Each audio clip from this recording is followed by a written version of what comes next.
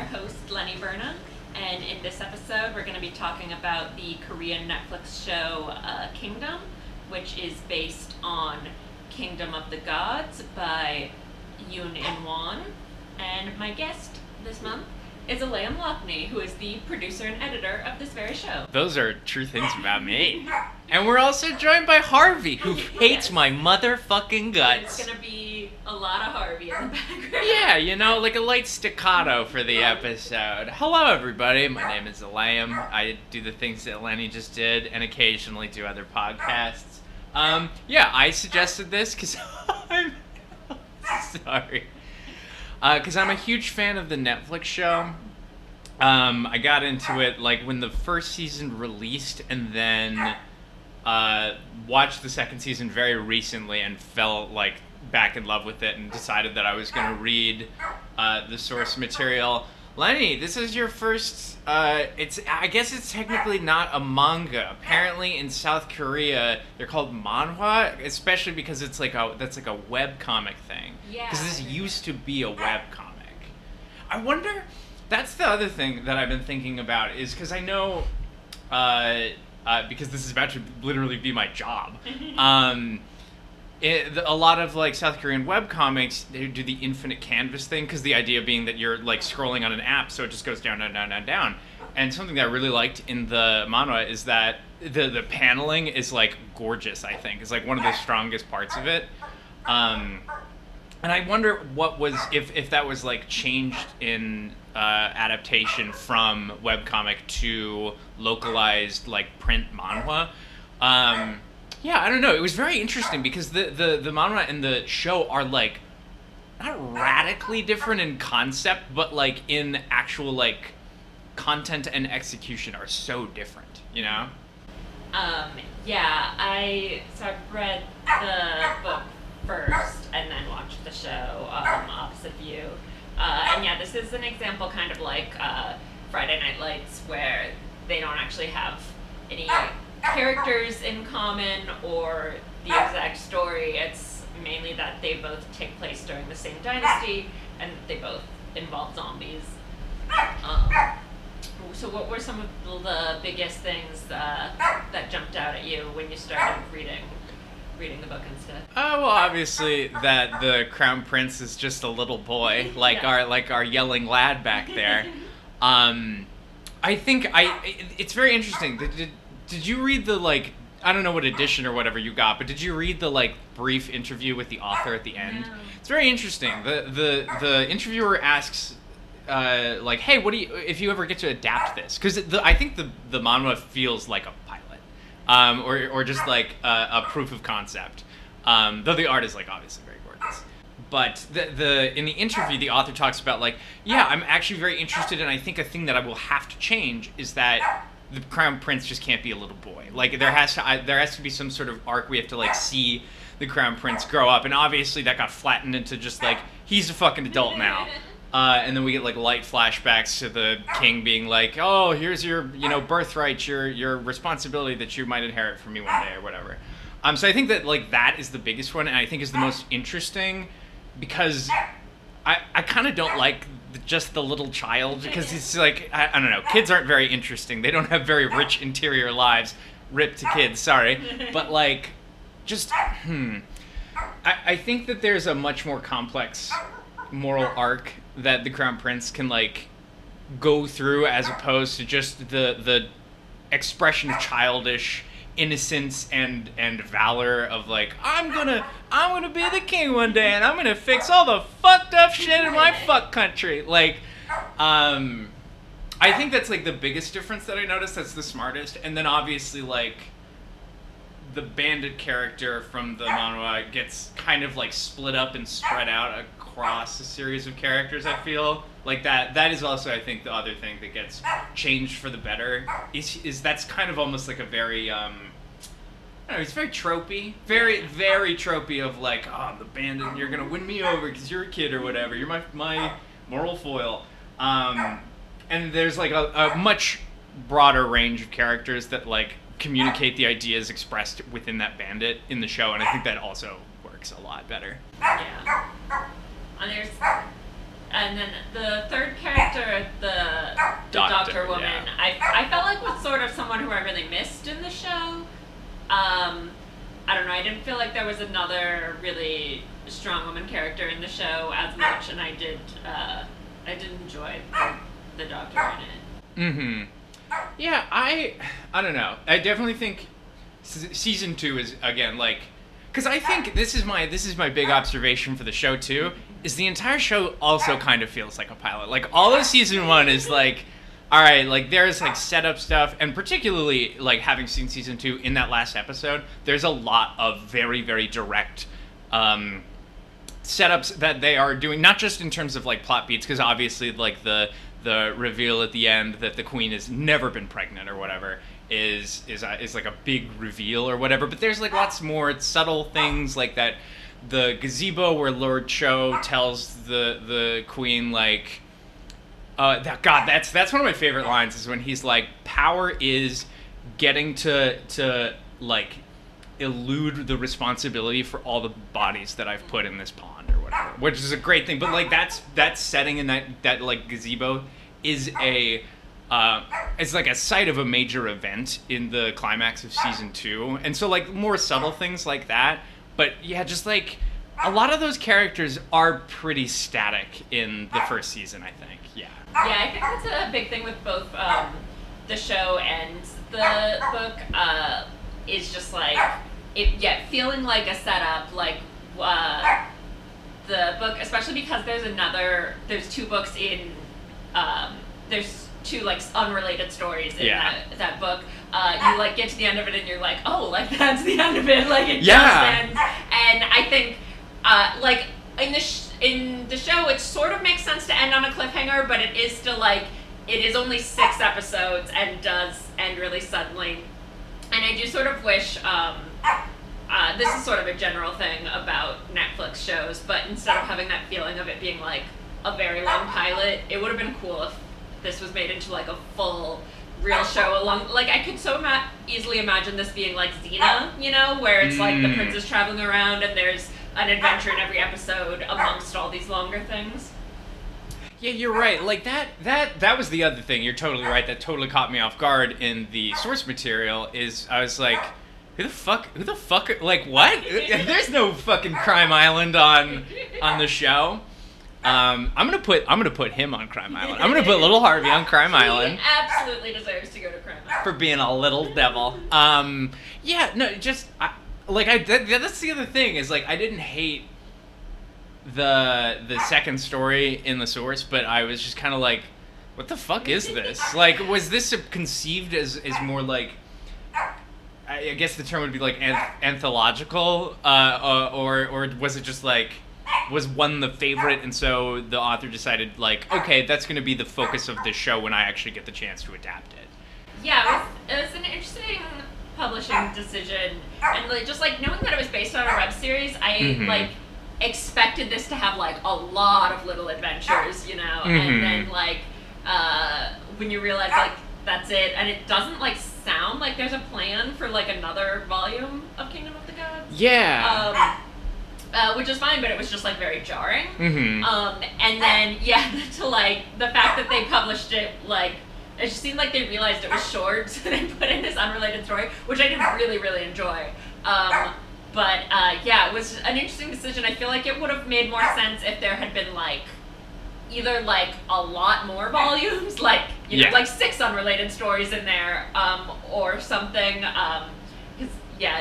I'd like to know more about the like publishing decision there. Yeah, like as a reader of webcomics, like a lot of the stuff, I mean, like obviously it follows like the typical comic shit, like this is our arc or whatever, and then like we're telling a broader story, but then these are the arcs within it of like of a story of this genre specifically. Like sure, slice of life shit like can kind of go run the gamut in terms of like story structure, but like stuff like this definitely feels, I mean, it's why I was so surprised to turn that page to book 2 and be like, oh, book 2 is actually a different book, I guess. Like, because I was expecting to be like, okay, this is the setup, that first arc is concluded, and now we will get into, like, he wants to become the king or some shit. Yeah, I almost expected, like, a third story that like brought everything together. Mm-hmm. Yeah, exactly. I don't know. Like, I guess we're kind of getting away from the actual content of the show, though. Like, I do think that it is smart of them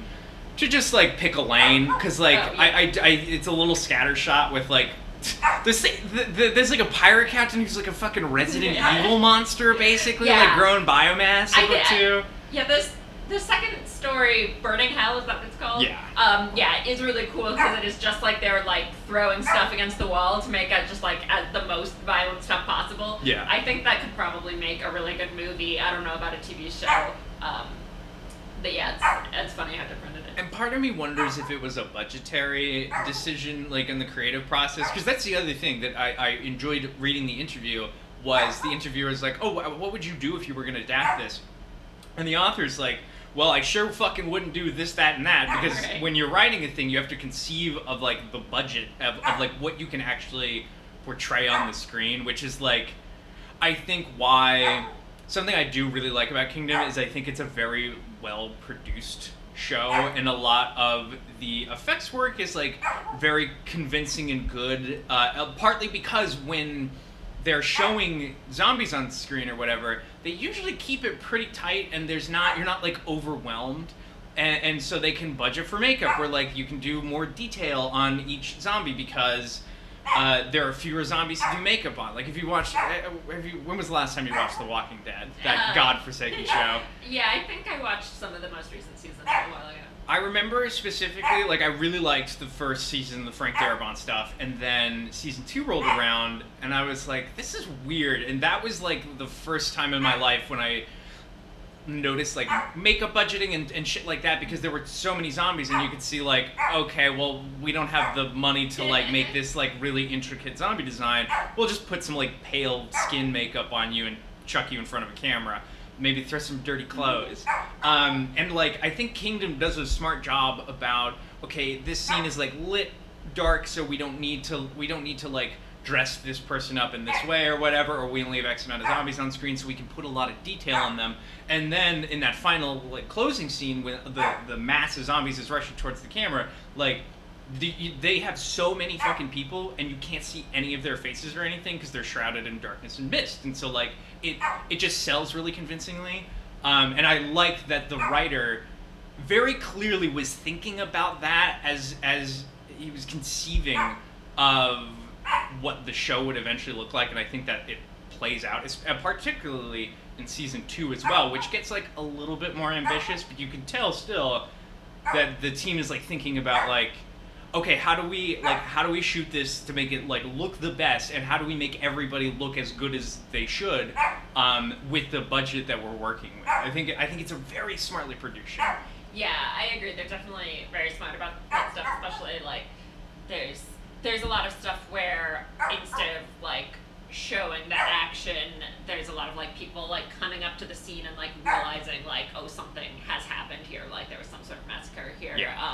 Which builds a lot of suspense really well, and then also obviously is good for the budget. Yeah, and also just really striking visuals. You can, I don't know, just specifically in that first episode when Subi, Duna Bay's character, comes out and sees her like medical assistant or whatever literally mashed in that mosh pit mass of zombies being like eaten alive. Like that's such a fucking striking, cool image. But also masks, like presumably she's being like torn open and shit like that or whatever, but because she's like draped almost in these bodies, we don't necessarily see that. We just see her like head jostling as she's like dying of pain or whatever. God, yeah, there's some shit in this show that just is like good horror stuff that puts me on fucking edge. I know something I came across a lot when I was looking at sort of like reviews and recaps of this show is a lot of people like saying it sort of like subverts or like redefines the zombie genre, which like I don't really know anything about it, so that was something I kind of wanted to ask you about, because I was like, I don't know, there's like zombies that run away from him. I don't like know enough to judge that. I would not go so far as to call this a subversion. Okay. Like, I think definitely it's playing with themes in unique ways, like particularly like culturally unique ways, because obviously, like South Korea's relationship with the dynamics and imbalances of governmental power is like is unique to it, and it has its own unique history. Like this takes place after the Battle of, I believe it's called Imjin, where there's something like 500, a real historical battle as far as I'm aware. 500 South Korean soldiers fought off something like 30,000 Japanese soldiers. Like, it's playing with the history of Japanese imperialism in Korea and its effects in ways that are like unique to South Korea and that we don't experience in the U.S. Because like, I don't know, zombie shit got like its big resurgence in the U.S. after 9/11, I think, because like we all freaked out about like an other or whatever, and a mass and a horde or whatever, and it was, and I don't know, like it doesn't map one to one, and zombie stories kind of run the gamut thematically, but like that's when zombie shit got big in the States, and because we fear like an invasion or whatever, and now versus like in this story, and even in things like Train to Busan, like that story is dealing with class and power in ways that the zombie genre is like no stranger to, like fucking Romero, like foundational text there. But Train to Busan is like directly inspired by this event where some ship was carrying a bunch of students, and all the like wealthy people got off the ship while it was sinking and let all these students die. It was something like 400 kids. And like Train to Busan is inspired by that, and so the ways that the zombies like manifest is different there. But then here, I think particularly the way that it affects it and springs up in the like lower class of people is unique, because it's drawing on the starvation and famine that happened as the feudal government hoarded its resources out of like fear during this like imperialist campaign that Japan was waging against Korea, and the idea that eating the flesh of the dead, because like at a certain point like that's all these people had to eat or whatever, is what would create the zombie virus, and then like flesh out from there, is I think an interesting and unique cultural take on what zombies are. Like, I know there's like the resurrection plant or whatever, but literally what and they introduced, they complicated in season 2 that eating the flesh of infected creates like a new strain. It mutates the virus or whatever. So it is still like directly related to starvation and the like the conditions that were artificially created by a neglectful and selfish feudal government or whatever. And I do think that is kind of what makes this show unique within the class like genre tropes of zombie fiction. Mm-hmm. And that's probably one of the big similarities between the show and the book, is that element of all of this happening because people are starving and they had to eat the fish. Yeah, it's, I don't know, it was a very good opportunity for me to like read about like world history and shit like that. Like, it's fucking fascinating. I did not realize, like, I know that Japan was like considered a deeply imperialist nation for a very long time, but I just had not read about like the specifics, and particularly how it related to Korea, and it's just like fascinating shit, you know. Yeah, I don't know. What did you think? Like, that's the thing. That is the other thing I think about this, is the setting, the not just the time, but like the place. I think is I don't know. I think a lot of zombie fiction is mired in modernity. You know, reject modernity or whatever. Embrace feudal tradition. But I think there's this fascination with like, oh, but what would I do in this scenario? That is like, kind of fun to indulge in, but has grown incredibly fucking obnoxious and tedious, I think. I also think like a lot of the appeal of the zombie apocalypse now is just like, what if I didn't have to go to work? Yeah, I was fighting zombies. Yeah, what if there was like something that could occupy my time? Yeah, I don't know, like that's the strongest part of this to me, is that the setting is not, oh, you know, these densely packed cities. This show stretches across like provinces and whatever. Like people are getting on fucking boats and shit like that. And I it's nicer to have to think about and rationalize the mechanics of zombies and zombification and hordes and blah blah blah, all the verbiage that we're familiar with the genre, within a more, I guess medieval's not the right word, but like a feudal context, you know, like a more pastoral, like we are out there, open fields and stuff. We can't like lose them in an alley or some shit like that. Like the big season 2 opener is the zombies like laying siege on that city, and it's fucking fascinating stuff. Like at the end of the day, I'm a huge zombie sucker because like the mechanics are kind of cool, and I know I just bragged on it, but like, what would I do? You know, like literally, fucking Max Brooks wrote two of the most interesting bits of like zombie speculative fiction I've ever read or like engaged with, because that fundamental question of like, okay, mechanically though, what do you do about a zombie apocalypse on like a, not just like a, do I stab him in the brain with a knife or shoot him or whatever, but like on an infrastructural level. Like that's what's so cool about World War Z, the book, not the movie.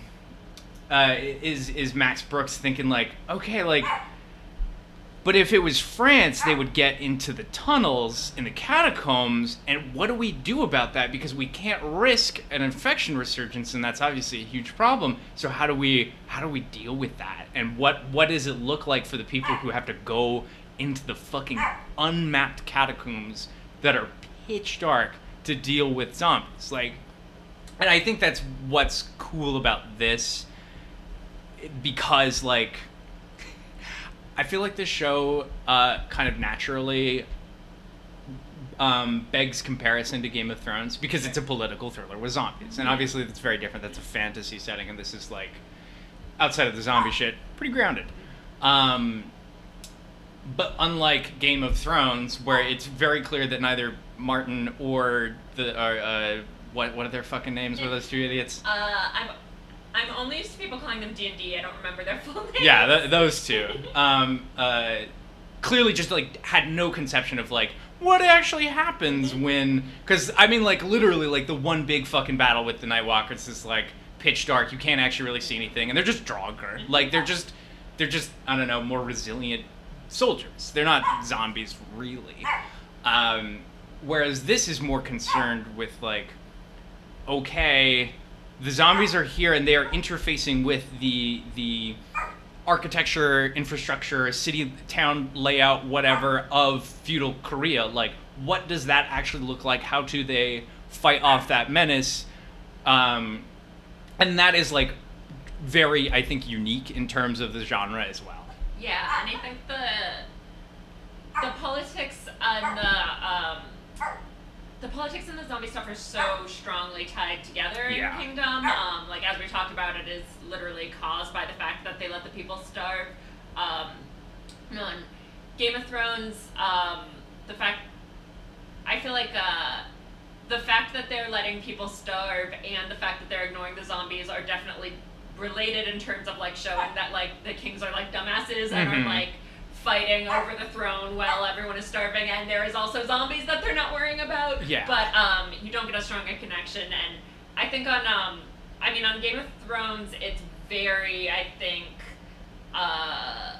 inspired by, like, climate change. Even though it was first written in the 90s, I still feel like it was probably... Yeah, I mean, we've been seeing, yes. I don't know, that freak Al Gore's been shouting about this for however long.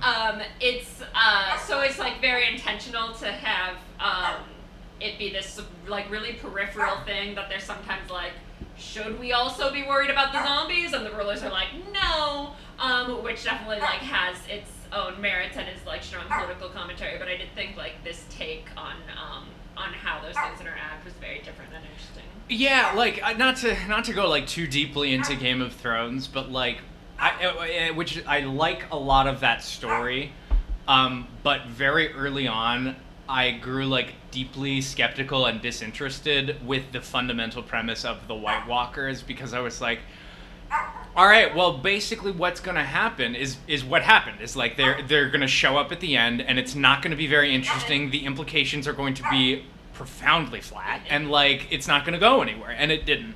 And like maybe if Martin ever writes that fucking book, maybe, you know, I'll crow. But like that's the thing that's so different and I don't know, like watchword, but like compelling about Kingdom to me is that the zombies are constantly touching and pushing themselves into the world in tangible ways. Like we can't, like, okay, we can't be in this city anymore, we have to go over here.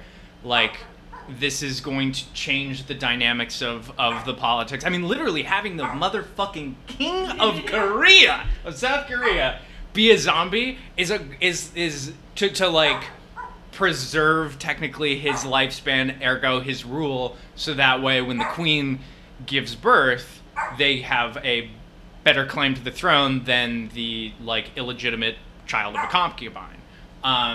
Is like really good. It's fucking great shit, and like, and is a good way to express literally the selfishness and the I don't know, the theme of consolidation of power, etc., and how it hurts other people by having them literally like fucking, they're the ones making the zombies, and the zombies are a representation of that, but they are also like, they're not just a representation of an idea, they are the like direct manifestation of it, and it's so fucking good. Like, I love that shit. Damn, they made a good fucking story, bro!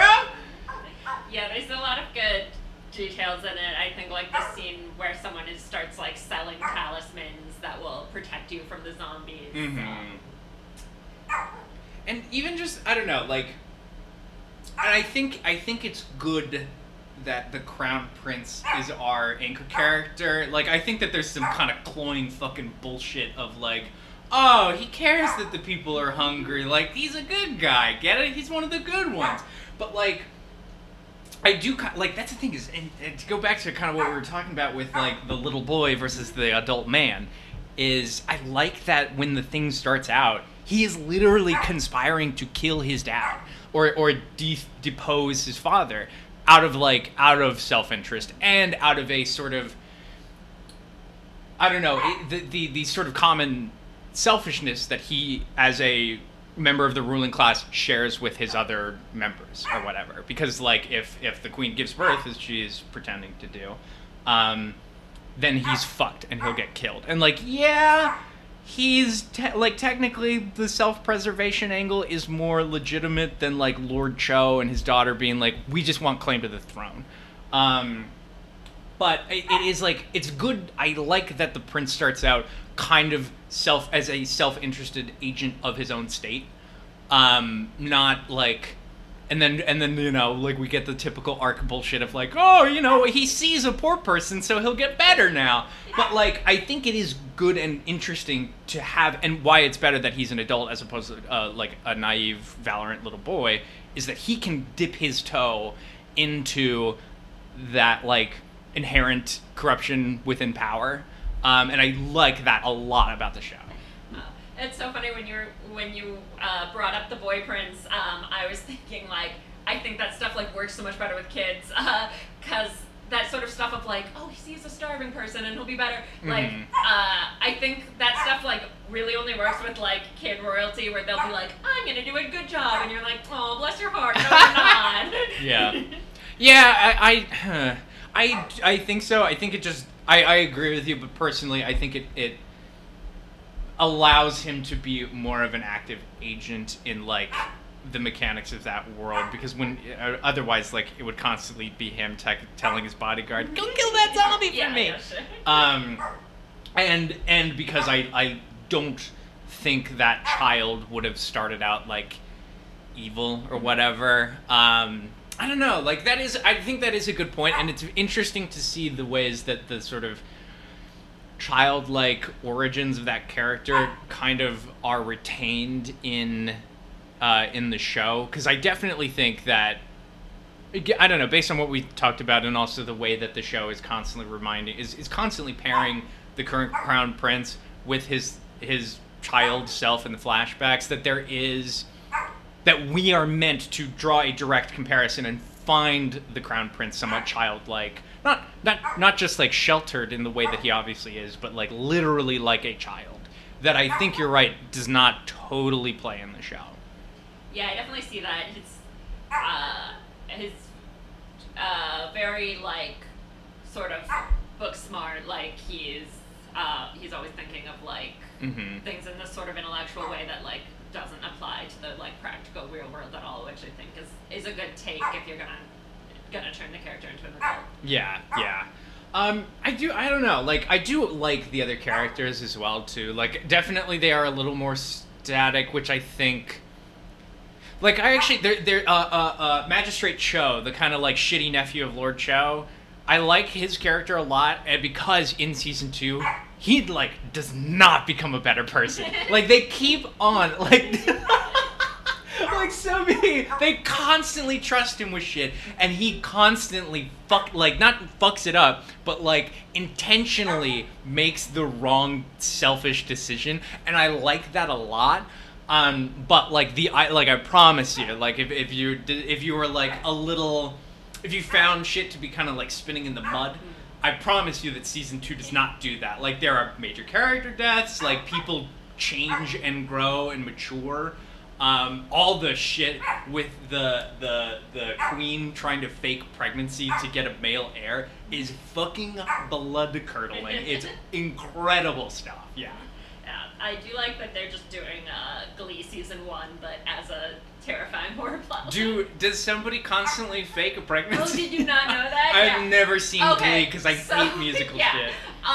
So the choir teacher right, in the beginning he's just a Spanish teacher, and he wants to start devoting more time to the choir, and his wife is just like, you can't, I'm pregnant. And proceeds to just fake a pregnancy. And there's one of the students in the choir is a girl who's pregnant, and so the teacher's wife does want to steal her baby.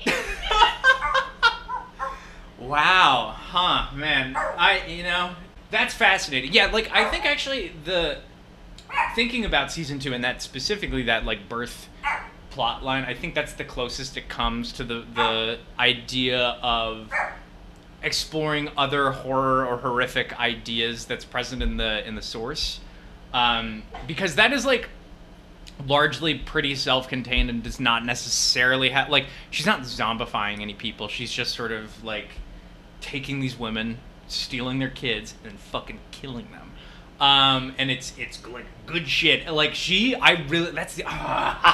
like the Queen's character in season 2 in particular, like definitely the reveal at the end that she has her own machinations and there's like kind of conflict with her and her dad, is set up as to establish her as more of a character than like this is the Queen or whatever.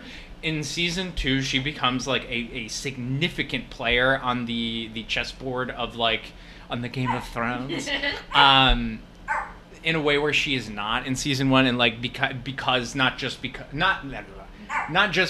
of the sort of horrific shit she gets up to, but like because of the way that she makes very concerted power plays against her enemies and people in her life who are like useful as allies currently. Like that is some of the premier shit in season 2. That's why I like love it.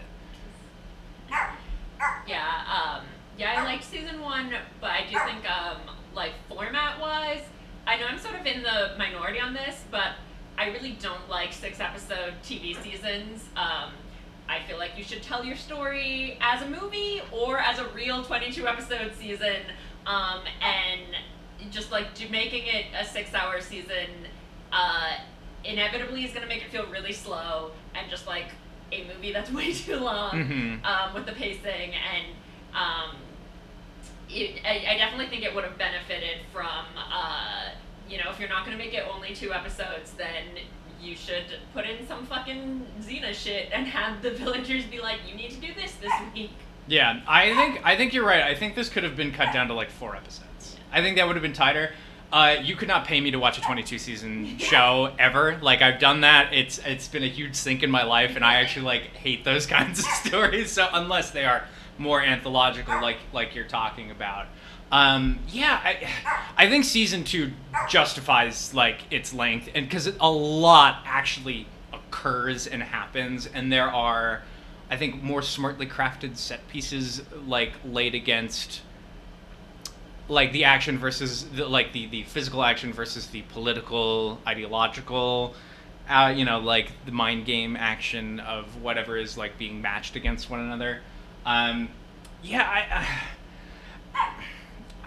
at the same time, part of me is like, I think that they could have fleshed out, like, specifically, I cannot remember his name, but like the bandit character who fires a rifle or whatever. Oh, yeah. Like, there is more shit that you can do with that guy. We get like one fucking flashback as to like, oh, he like came from this village that was like very poor, and it was like, yes, he explained that to us already. Yeah, I hate that type of character where like the interesting thing is supposed to be how mysterious they are. It's like, wow, there's so much you don't know about them, and it's like, okay, like, yeah. I'm not gonna be, it's like, you need to tell me stuff so I can be intrigued. You can't just be like, ooh, what's his deal? Yeah, and I think like that actor does a lot with what little he has to work with. Like, I like his performance and his character and the way that he plays it as like, he's not very aloof, I would say. He like is hiding things about himself and his past or whatever, but in more,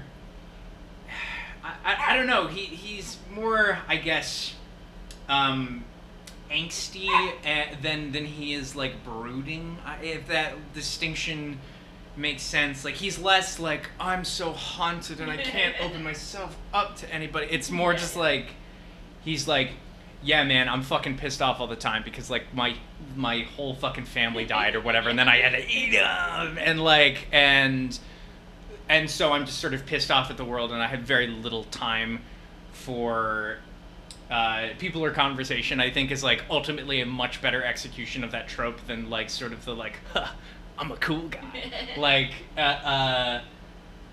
so I do enjoy the way that character like is played or whatever, but I think a similar thing is the issue with Sue B. Like, she has very clear ties to the doctor who like knows all this zombie shit or whatever. She's, I don't know, she's like a fun character because she's like very competent, and so that like obviously because of like the gender politics or whatever, that kind of like creates conflict in and of itself. And but like we don't really get a ton with her. She just sort of shows up and it's like, hey, use this fucking herb. But again, like season 2, there's like a very interesting dynamic between her and Magistrate Cho, where she's the one who is like, out of anybody, the most like willing to go, all right, I trust you with this, like, please, I know that you can do the right thing, like, I swear I'm not fucking wrong about you. And then he constantly is like, oh, but you're wrong about me. And it is like a very interesting dynamic, and she gets to do more medical shit, and her relationship with her like doctor teacher is explored in greater detail and stuff, and is like, overall, like, that's the thing, like, at the end of the day, we kind of keep coming back to that initial point of like, this feels like a motherfucking pilot. Like, they're these characters that are established, like, she has a clear personality, like, we can describe her character accurately in detail. We can do that with the Crown Prince, we can do that with his bodyguard, the bandit, blah blah blah, but like, there's very little until season 2 where we get to be like, and here's why that's interesting within the dynamic of the show.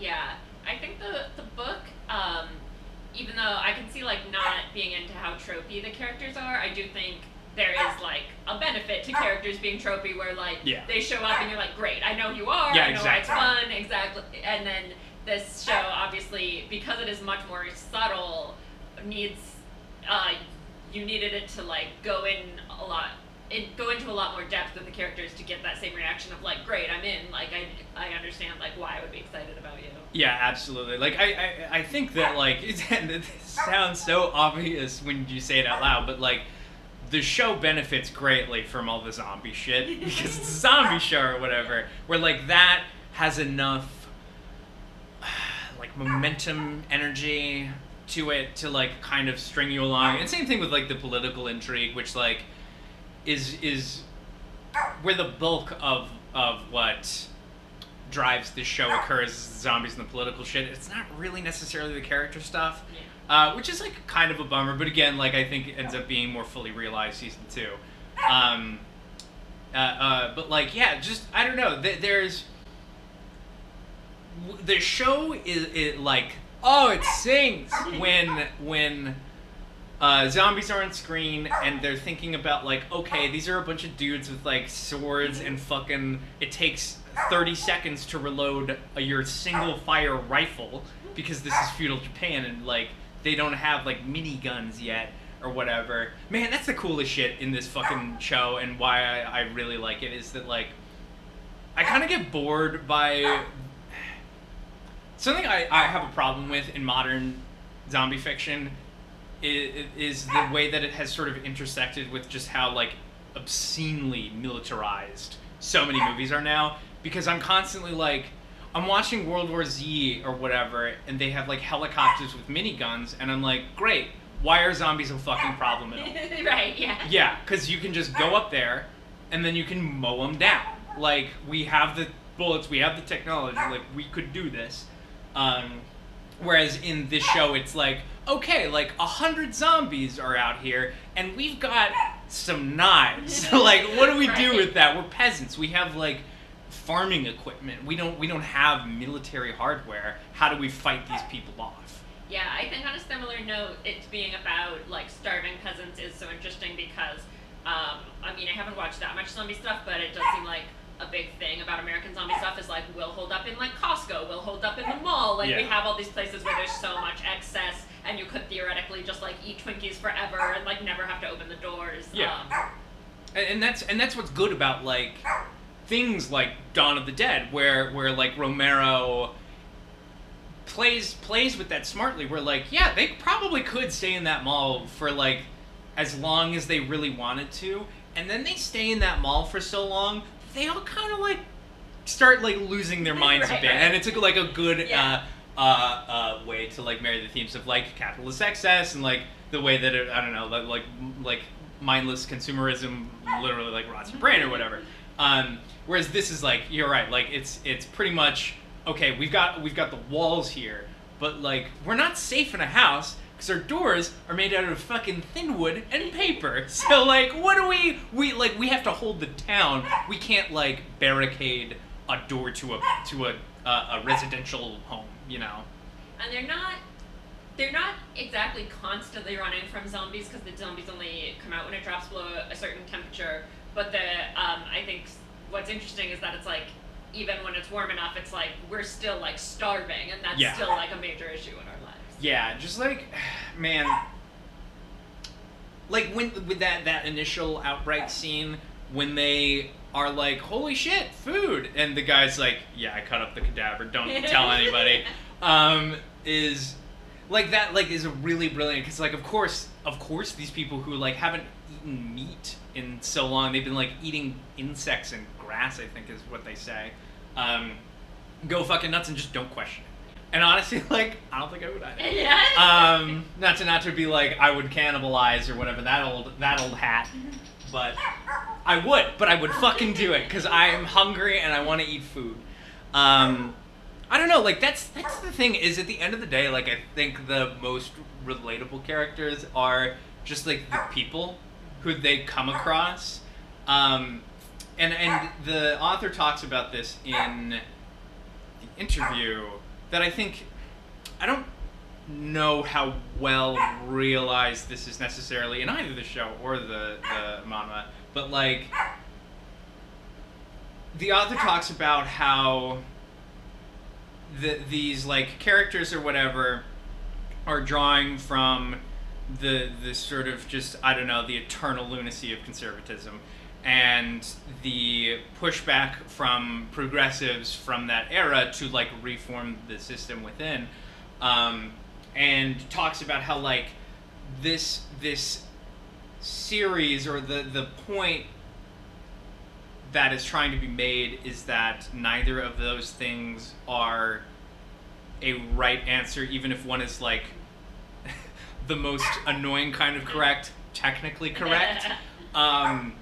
It is that the power should be in the hands of the people, because they are the ones who like ultimately suffer the most. Because sure, we can spread more food or whatever, but the system that created the starvation is still there or whatever. And so the Crown Prince is not necessarily, and in this way, I think that the child character works smarter in the source than in the show.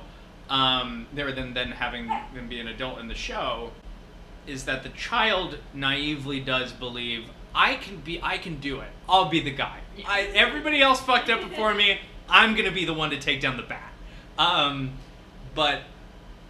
So it makes sense that a child would believe that. It does not necessarily make as much sense for an adult to be like, yeah, I mean, if we keep this shit pretty much the same, like we swap out a few guys, things will get better, right? And the second season ender, I think, attempts to kind of reckon with that, specifically in regards to the Crown Prince. But like, ultimately, I think that is the major thematic failing of the show, is that like it does sort of lack the imagination necessary to be like, actually what we should do is we should just kill all these fucking right. magistrates and scholars and blah blah blah, like these people who intentionally, either through direct action or complacency, like let this starvation happen.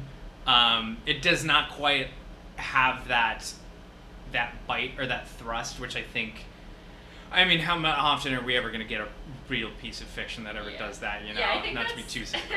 I think that's such a common problem with sort of political fiction, and is probably a big part of the reason the Game of Thrones ending was disappointing too, is just like, I think people do back themselves into this corner where it's like, because you based it on like comparisons to our reality, you back yourself into this corner that's like, the very obvious thing is like, we have to kill all the leaders because they're too corrupt, and then you're like, what? But aren't we just as bad as they are? No, we fucking aren't. Yeah, I think that this show slightly elides that problem by virtue of the fact that it is like historical fiction, and after the progressives or whatever took power in South Korea, they did not go, all right, maybe we should get rid of all this. So, like, by virtue of that, it does very slightly, kind of, I don't know, glance off that problem. But yeah, in general, I think the commentary is very smart, and I love, they just do such a good job of making the politics very directly related to the problem at hand. Absolutely. A part I love is when, like, the obvious, like, common sense thing to do is, like, they have to, like, destroy all these bodies because the zombies are going to rise again, and they're just like, but you can't, you have to be respectful to the noble people who died. Yeah, like, you can't desecrate. Destroy them. If nothing else, I think that the depiction of villainy is really strong. Like, Lord Cho is a fucking great villain. He is so just abjectly cruel in his bones, and that plays out really, like, again, I know it keeps going back to this whole, you know, sticking point, but like, it's really well realized in season 2. In here, he's largely just kind of a conniving prick, and you can tell that like he has ill will for he's just like a deep-seated misanthropy, you know, that allows him to be powerful in his way. But like, yeah, like all the shit with the queen, even like her guard and shit like that, where it takes a lot of convincing for anybody who works directly with and for the nobility to understand the zombie problem and treat it as a problem, and then they actually have to fucking deal with it. Like, again, like, I know, like, Game of Thrones or whatever, but like in Game of Thrones, they mostly don't have to deal with that. Like, I don't know, Cersei and her fuck brother or whatever get crushed in a bombing or whatever. They don't really have to ever experience firsthand the like apocalyptic threat. In this, every single person like sees a fucking zombie and is in danger by them very directly, and often is like actually touched by it. Like Lord Cho in particular. If I'm remembering, yes, and I am remembering correctly. There is actual, I don't know, sleeping in the bed that was made in a meaningful and direct way, as opposed to like, I don't know, like the assault on the fucking Dragonhorn or whatever that city was called. Yeah, I don't know, just definitely rewatching season 1 kind of took a little shine off of it. I think it is relatively well contained. But I definitely think that this show is like has complicated problems that it is at least mildly aware of and attempts to address, but at a certain point within the functions of its genre, like it simply cannot and does not, you know? Yeah. I don't know. Do you have like a favorite scene? Any shit like that? Do I have a favorite scene? I do really like the scene where the guy starts selling talismans that he says will protect from zombies. I'm just like a sucker from that trope because it's just such a strong memory in my mind of after 9/11, how they were like selling American flags everywhere and just being like, what a weird fucking response to this. God. What a dumb. I'm so lucky because I'm younger than you. Yeah. And so I was in first grade when 9/11 happened. Oh, this is fun. We can have our 9/11 chat on the podcast. Yeah. I was in first grade when that happened. No, I was in second, and I remember this very distinctly because I had this hippy-dippy ass second grade teacher who would do moon readings, and he was very into Native American culture. One of those like white guys with like long hair, and it's like, well, I am into the culture, so it's like cool for me to like wear a headdress, right?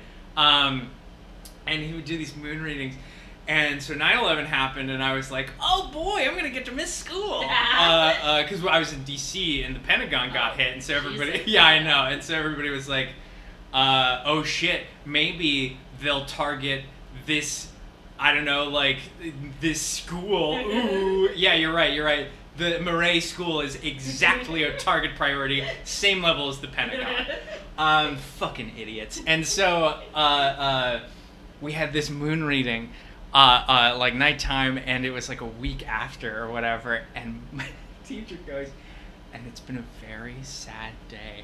And all the parents like immediately were like, what happened? Like, did the sequel to 9/11 happen? And he was like, today is the anniversary of the death of John Lennon. Oh my God, sorry we got away from it. You said 9/11, and I'm like a dog chasing cars, you know.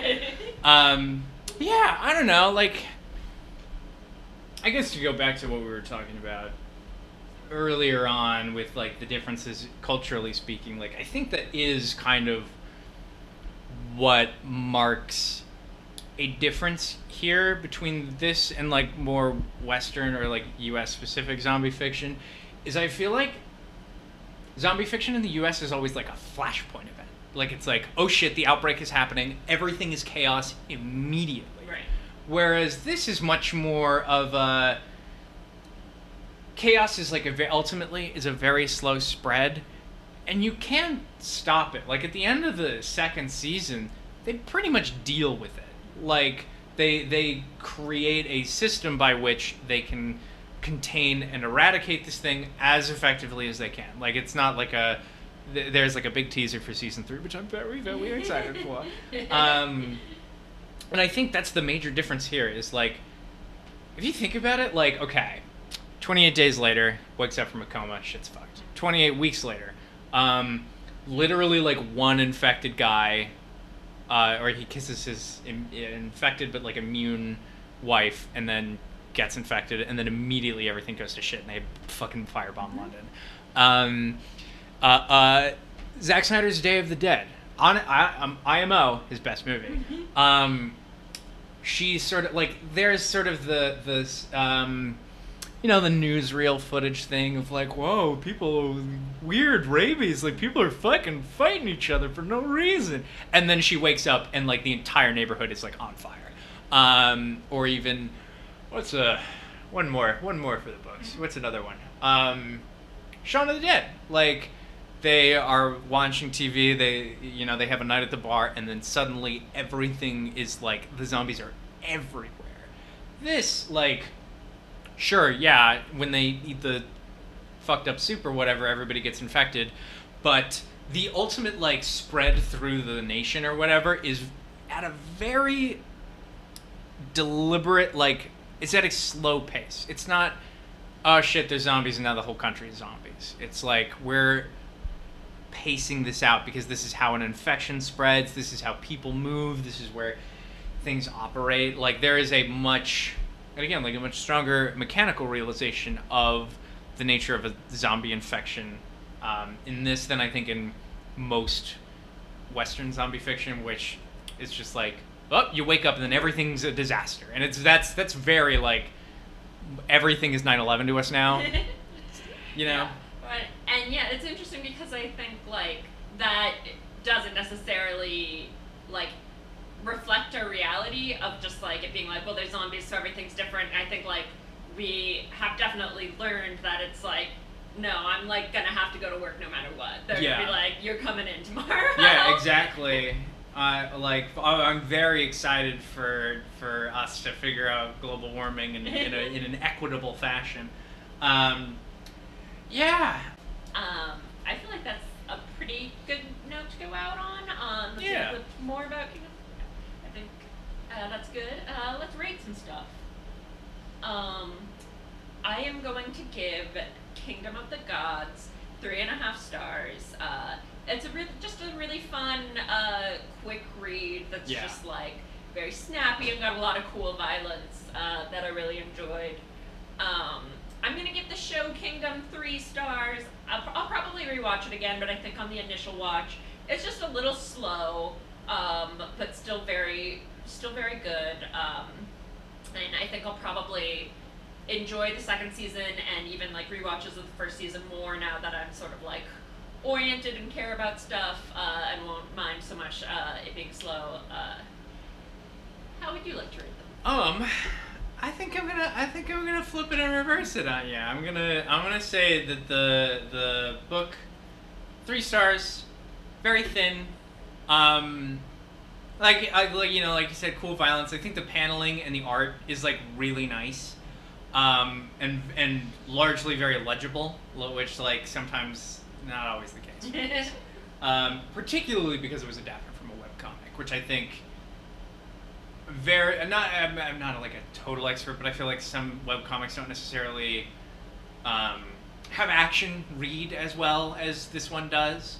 And then I will give the first season of the show 3.5 stars for all the reasons that you just said. But I think overall I would give the show like 4, maybe a horny 4.5, because I think that second season really like ties a lot of shit together in significant ways and has a lot of just fucking knockout cool shit in it.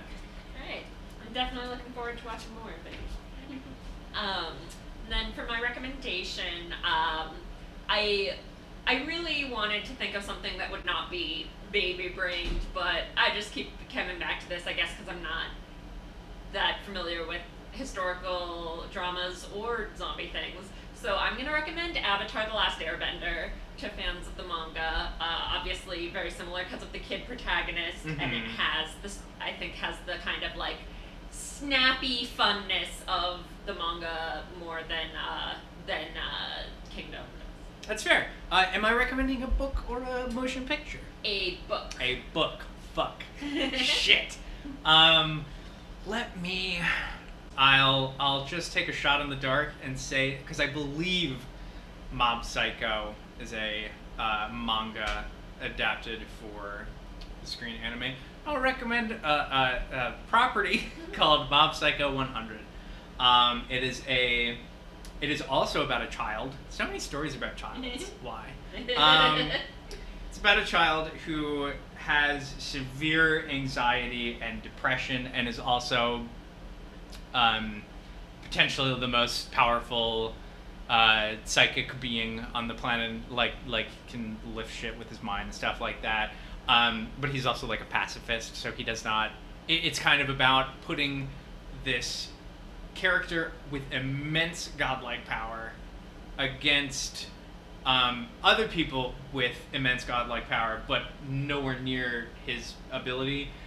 But he just like doesn't want to fucking use it on them because he hates himself and he hates that he has this power. He does not want it. He does not want this responsibility, and he doesn't even want to like be alive, really. And how he struggles with that and how to like realize and accept himself. I think it's a like beautiful. It is a beautiful, touching story about the nature of, I don't know, depression and knowing thyself. You know, so I'll recommend that. Love it. And what would you like to plug?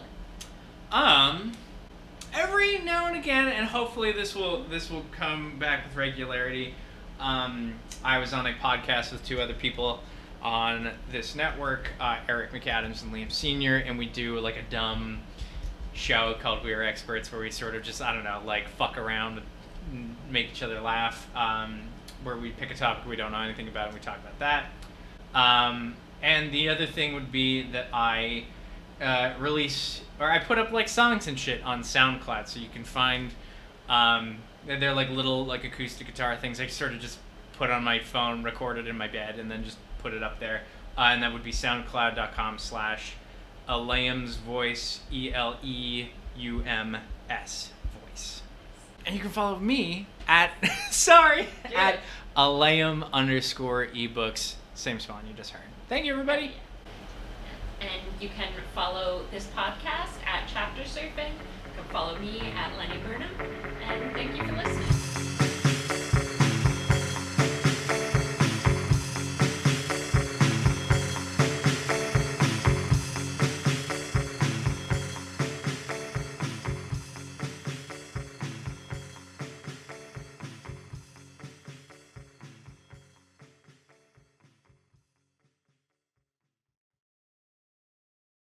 Do you want to learn falsehoods? Do you want to learn the not truths? Do you want to go to hell? Join Eric McAdams, Elayum Lockney, and Liam Sr. as they go to hell.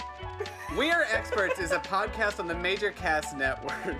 Each episode, we take a topic we know nothing about and speculate wildly till our heart's content. And then they sort of learn a little bit about the real topic at the end. But not too much. Just a little. Tune into We Are Experts, wherever you get podcasts, whenever we feel like posting it. Thanks for listening to the Major Casts Network. Stay fun, stay nasty, and stay major.